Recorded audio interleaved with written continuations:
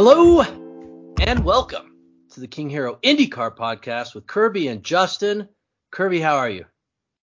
Doing well, Justin. How about you? Well, I am fine.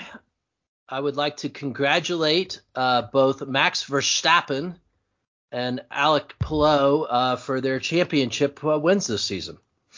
I mean, I understand the Palou thing, but you're ready to hand the championship to Verstappen as well? Yeah, I'm pretty sure. I'm very confident in both of those happening. Well, you know, Newgarden's predicted to win all three ovals remaining on the calendar, so if Palou crashes out of all three of those, then look out. It could be a barn burner to the finish.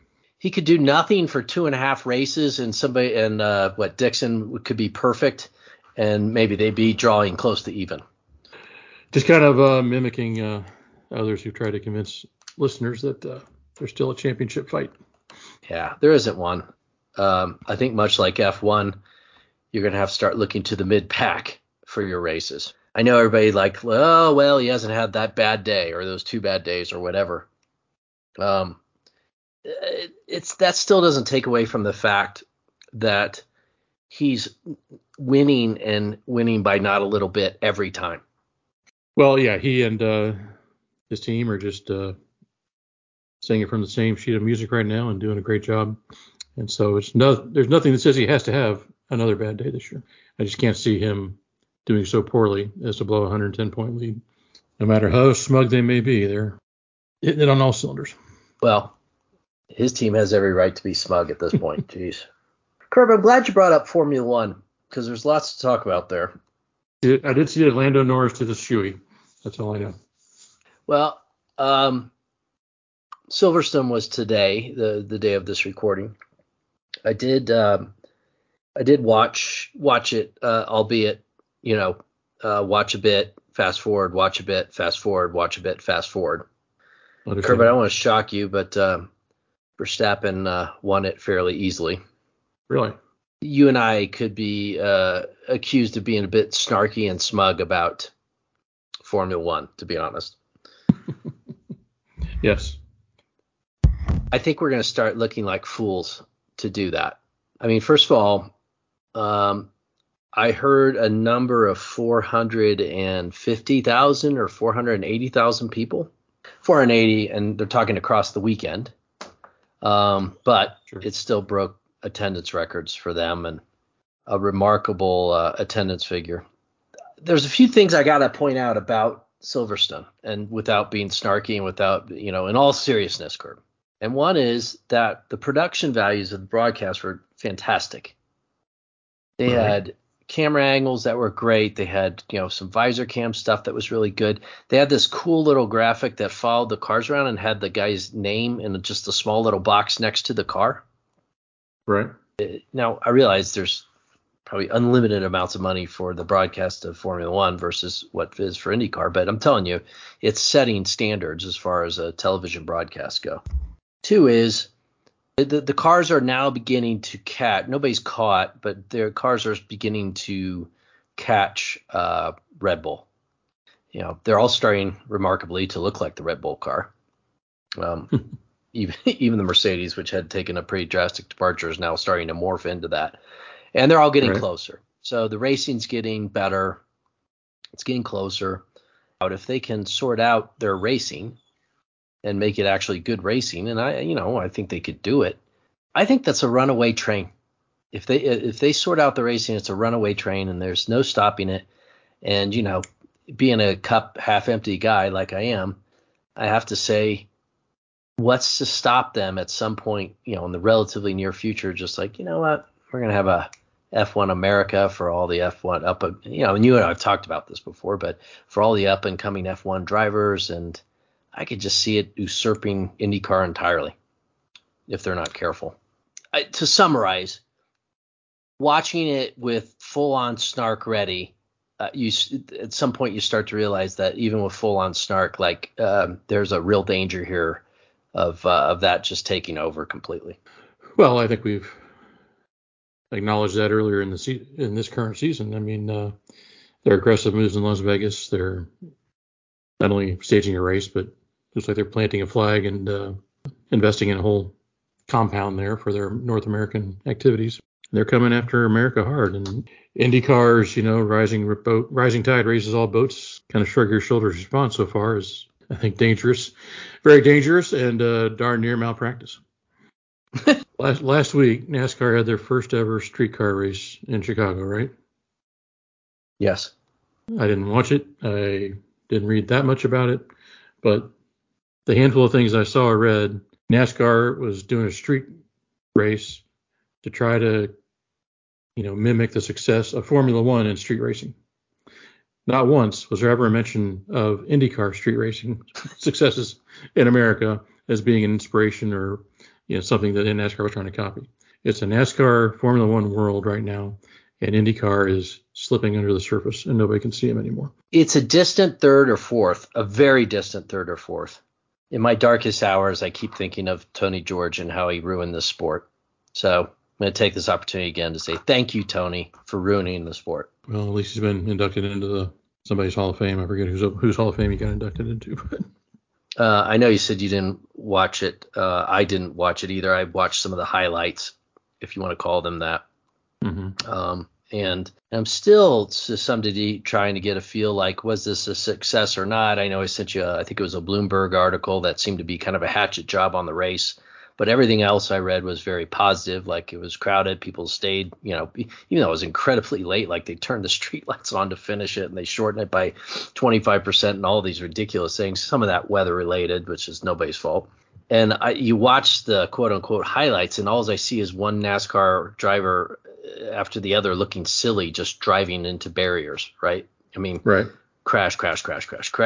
And yet you've got all these people, probably partially because the guy who won, saying what a great race it was. Maybe the last few laps were, exciting or whatever, but it kind of looked like it had all the makings of a disaster, but it's hard to find too many people calling it that. It was only later in the week, like you sent me that article, you said from Bloomberg, and there might have been something else to where people might have started referring to it more as a less than a successful event. A first-year event always going to be a struggle anyway, and then you add weather, and I'm sure it made it much tougher for NASCAR. It sounds like it's still up in the air whether it will return next year or not. Curb, I'm glad you didn't watch the race in Chicago, because as I was kind of flipping through it quickly, I saw something which I know would have just hit you to the core, and probably I would have had to put you on suicide watch. Yeah. And that is Marty Schneider skipped Mid-Ohio to be a pit reporter in Chicago for NASCAR. Is that why he wasn't in Ohio? That's why your buddy, Marty Schneider, who you love so much, was not there. He was in Chicago. He's a turncoat, Curb. Now, not to mention that now that NBC's picked up the second half of the NASCAR schedule, he probably will be doing all the NASCAR races, won't he? I don't know. You might want to write him with a little tear stain on it. See, I just don't understand the people that rip him. I think he does a pretty good job. I know you're a big fan. Well, you might have to start watching NASCAR now. See him. Not even Marty Schneider will make me watch NASCAR races.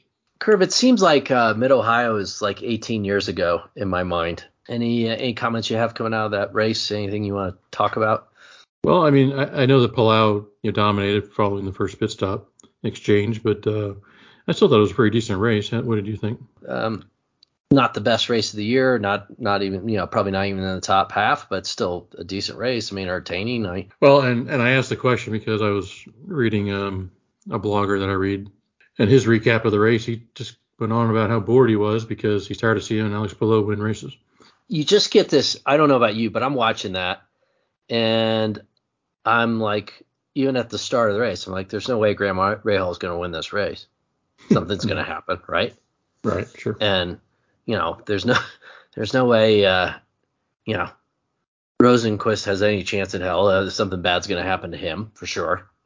In fact, right. The entire McLaren team has a real good chance of something bad happening to him. Pat O'Ward's going to have a great day, but he's going to start. But since he started last, he's only going to get so far. It's just these patterns have now established themselves through the year. And okay, maybe Team Rahal has kind of made a remarkable step forward from the beginning of the year. So you could say, well, that's changed a little bit. But in reality, Rahal's done well all season on natural road courses.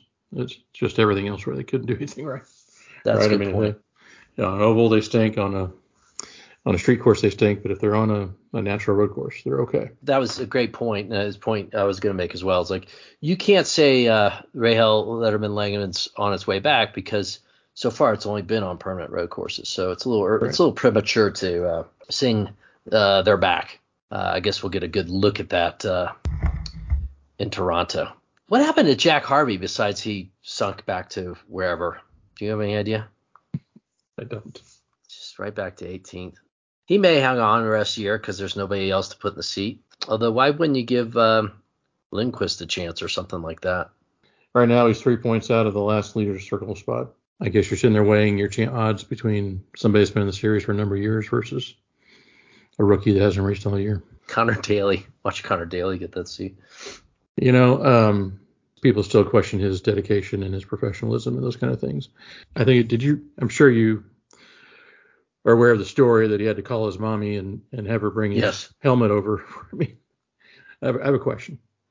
Why didn't he have his helmet with him? If you're in his position and you're going to the blankety-blanket track, he just went to visit with his friends and have fun. He obviously wasn't doing everything he could to be ready in case somebody needed him.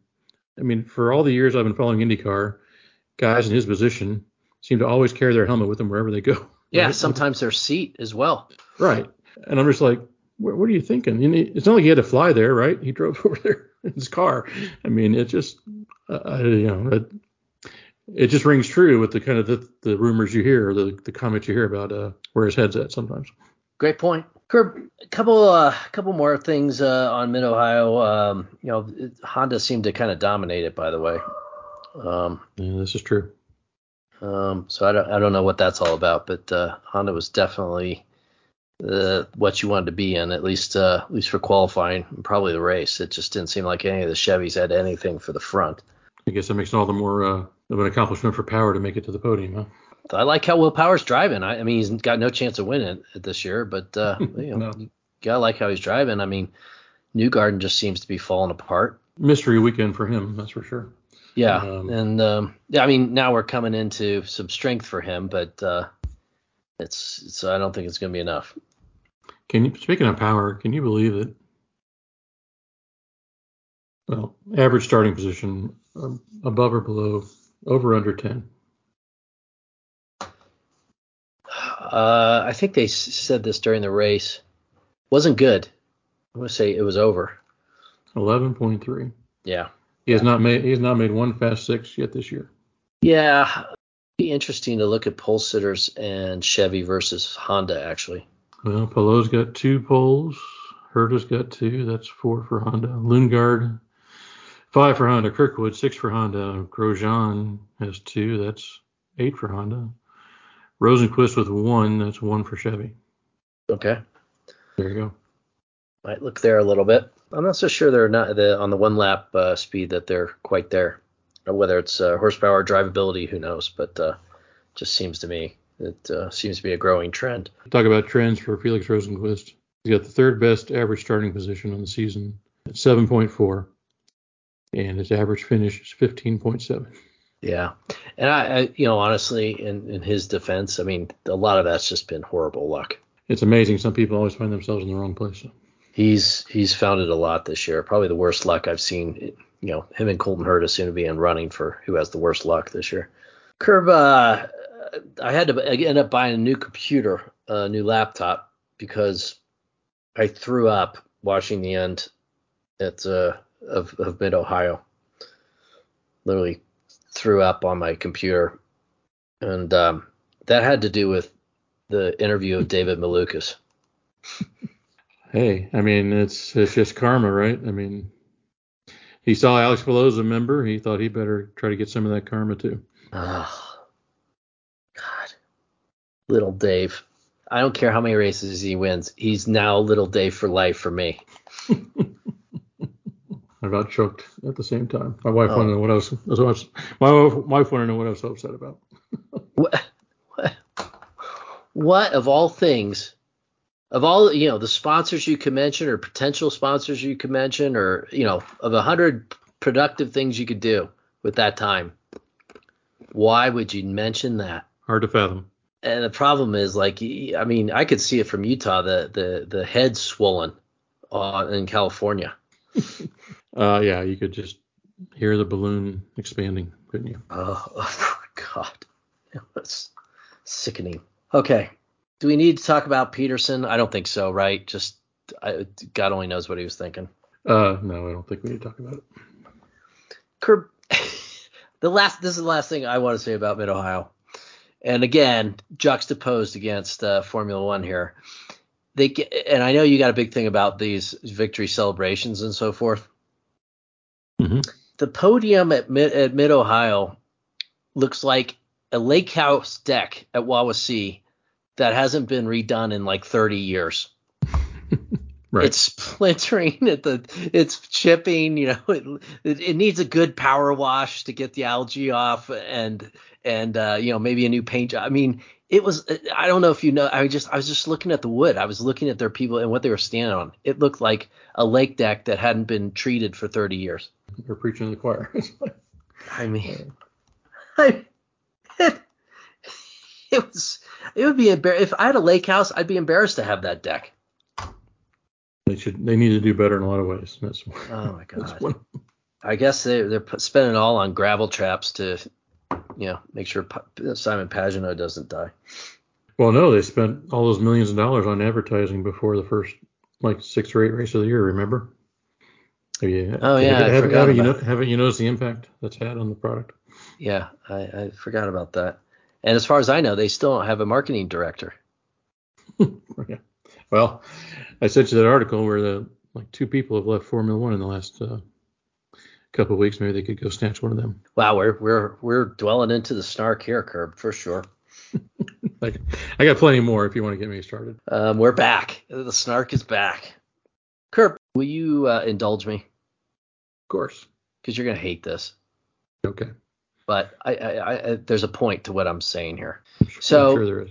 The commentary here is going to be, if I'm a Formula One team owner, would I rather have Alex Palou than, and I'm just going to go through the current field of drivers that I would rather have Alex Palou than. The Formula One field or the current Formula One field. So what I'd like to do is say, okay, here I'm sitting here looking for a driver next year, or I'm just generic team owner and I've got my drivers, right? And here's the drivers who are currently driving Formula One this year that I think I would rather have Alex Palou than. Okay, are you ready? Sure. Nick DeVries, AlphaTauri. Logan Sargent, Williams. Kevin Magnussen, Haas F1. Yuki Tsunoda, AlphaTauri. Zhang Guangzhou, Alfa Romeo. Esteban Ocon, Alpine. That might be a bit of a controversial pick, but I'm picking it. Lance Stroll, Aston Martin. Talk about something that'll never happen, but he would definitely be if you were objective. And then probably my most controversial of all is Sergio Perez, Red Bull. Now, so those would be all positions that I'd rather have an inexperienced in the F1 Alex Palou than what I currently have. Now, did you say Bottas? I did not. So you like Bottas? I think he's an experienced shoe. I don't think you're going to get a big upgrade with Alex from him. And I didn't choose Hülkenberg or Alex Albon or Pierre Gasly or even Piastri, right? So, right. I think I was fair in this analysis. Now, what's very interesting to me, Curb, and I'm sure you probably haven't been paying attention, is that, in the Austrian Grand Prix a couple weeks ago, Perez really pissed off Christian Horner with his qualifying effort. Track limits thing, right? Kept going on track limits, and he's like, Sergio, you got a Red Bull car. You don't have to exceed track limits to, get second in qualifying, right? So just stay in the track. And he didn't. And then in Silverstone this week, another poor performance, right? Another poor qualifying performance. So he ended up by, I can't remember if he finished 6th or 7th, but somewhere around there, right? After having to crawl his way back up through the field with what is clearly still, far better car. Then I heard the comments of Dr. Helmut Marko sometime in the last couple of weeks where, he is considering Alex Palou for the AlphaTauri position, one of the AlphaTauri positions. And, Helmut Marko was born in Graz, Austria. which I was just in not long ago. That's nice.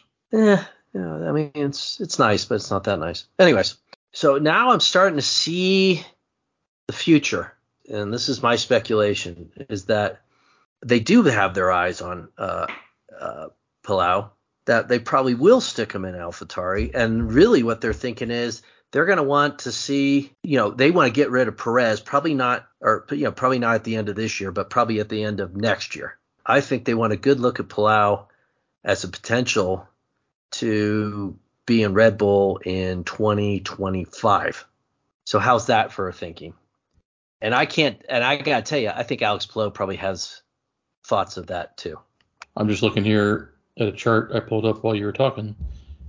Sergio Perez's average starting position is 9.4. Which is ludicrous. Alonso 4.2, Hamilton 5.8, Sainz 4.4. I mean, Fernando Alonso's got a better average finishing position than Perez does. I can understand why they'd be disappointed.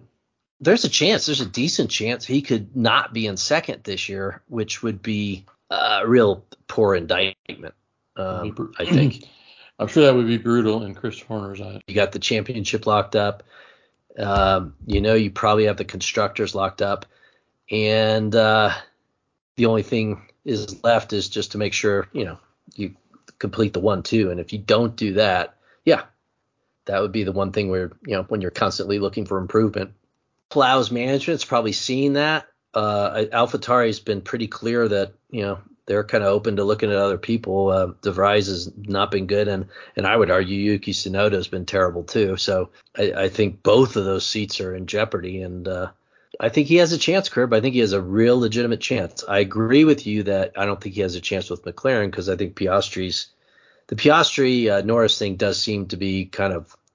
I think Zach Brown's got he had a very good 5-year plan there. I think he's been very smart. Does it work out in your mind that this wouldn't be a possibility for Palou unless he'd gone through that last year? You got to say, his tests there have helped him immensely. So if he didn't have those, I think there would be a heck of a lot more questions. Even, being an IndyCar champion, it's like, whatever, who cares? It probably has helped him a lot. I mean, wasn't the scuttlebutt that his tests were very good? Yes, correct. Very impressive, actually. I think it works on a lot of levels. Those tests, I think to answer your question, I think those tests have helped enormously. So maybe all that boneheadedness will turn out to be incredibly smart. Even if not intentional. You'd have to be a real Machiavelli to foresee that far into the future, that many steps down the path. Right. So maybe he's got AI managing him. Kirb, let's talk about Toronto. Shall we? Okay, let's do it. Let's just do picks and see where that leads us in our commentary. Toronto is one of those where you can come undone. You can be put out of the race very easily, whether by your own doing or by somebody else's doing. And with Grosjean in the field, I think there's excellent chances some people, and VK, there's some excellent chances with people being taken out of the field, wouldn't you say? Rossi and Rosenqvist are on the same team this year, so presumably they'll play nice with each other. So we don't have a tremendous amount of data. We only have basically one race for Toronto in the Aeroscreen era. I think the safe pick here is Scott Dixon, last year's winner, knows the track. It's definitely not a track you want to pick a rookie on, that's for sure. If I remember correctly, he's got a hell of a history there, kind of a Mid-Ohio-esque history there. Yeah, I think there's some real tricks to the trade at that course in particular. So, I normally wouldn't pick Scott Dixon first for any race, but this one, Scott Dixon. There you go. I think I'll go with Alex Palou. Oh, sorry. You know what? I've lost my mind. I was clearly smoking crack, and I apologize, Kirb. You want to start over? Yes, I want to start. The only thing I can put it down to is that I went skateboarding today. Went to the skateboard park. Landed on your head. And I'm down in the bowl, and it was so thick, I literally had to stop skating. And that was the smoke of marijuana in the air. Really? It was choking me. I was like, oh my God. I just lost all my concentration. And I think I might have gotten a little contact high. So, sorry, folks. Alex Palou. It's who I picked first. Okay. Dude. Wow. What a absent-minded thing for me to say. I'm going to go out on a limb here, and I'm going to say Colton Herta. Okay. And that was who I was, before I had totally forgotten about Palou, who I was debating with. So I'm going to say Scott Dixon for all the reasons I just said before. There you go. I'm going to wish upon a star that Newgarden can regain his senses and show what he's got. I will counter that with the Power, who I think, again, tricks of the trade track. He knows them. He can be quick here. Like him at this course. Again, kind of shooting for the stars here, and I'm going to say a wreckers or checkers kind of day, Patricia Award. Yeah, I agree. I like all of our picks there, Curb. I think those are all very solid. Anybody else as you look through the field that you think might shine, Curb? Andretti in general seems to be strongest on these kind of tracks, the street courses. So yeah. Kirkwood, I think, might. God, we are in agreement. That's this guy I was looking at. Could one Long Beach. Yeah. Could be a force. Yep. Heaven forbid Grosjean comes to his senses like at the same time Newgarden does. Scotty M would have a chance, I would think, as well. This kind of track. Heard it was on the pole here last year, it looks like, and actually finished second, so he didn't screw up too badly. I was a betting man looking for some low-key bets to make. That's probably where I'd go. All right. Well, thanks, everybody. Twitter or we're on Threads Twitter? now? We don't mention Threads on this podcast. Twitter? At Hiro Indycar. At Hiro, Hiro Indycar. And do we have any sponsors left? Finisher in second place in the Great Boston Breakfast Challenge. South Street Diner, Boston, Massachusetts. See Saul, the owner, and mention this podcast, and he will give you a generous discount. Way to go, Saul. Congrats on second place. Good Morning America. Got a good 15 minutes, or maybe not 15, 10 minutes on Good Morning America. Really? Yeah. Good for him. Did he have his lovely wife with him on the show? She was there. There was a cook-off, not ironically, but against his sister. Saul's sister? Yeah, who owns the restaurant. I think it's called the North Street Grill, if you can believe that. And there you go. All right. Good night, everybody. Take care.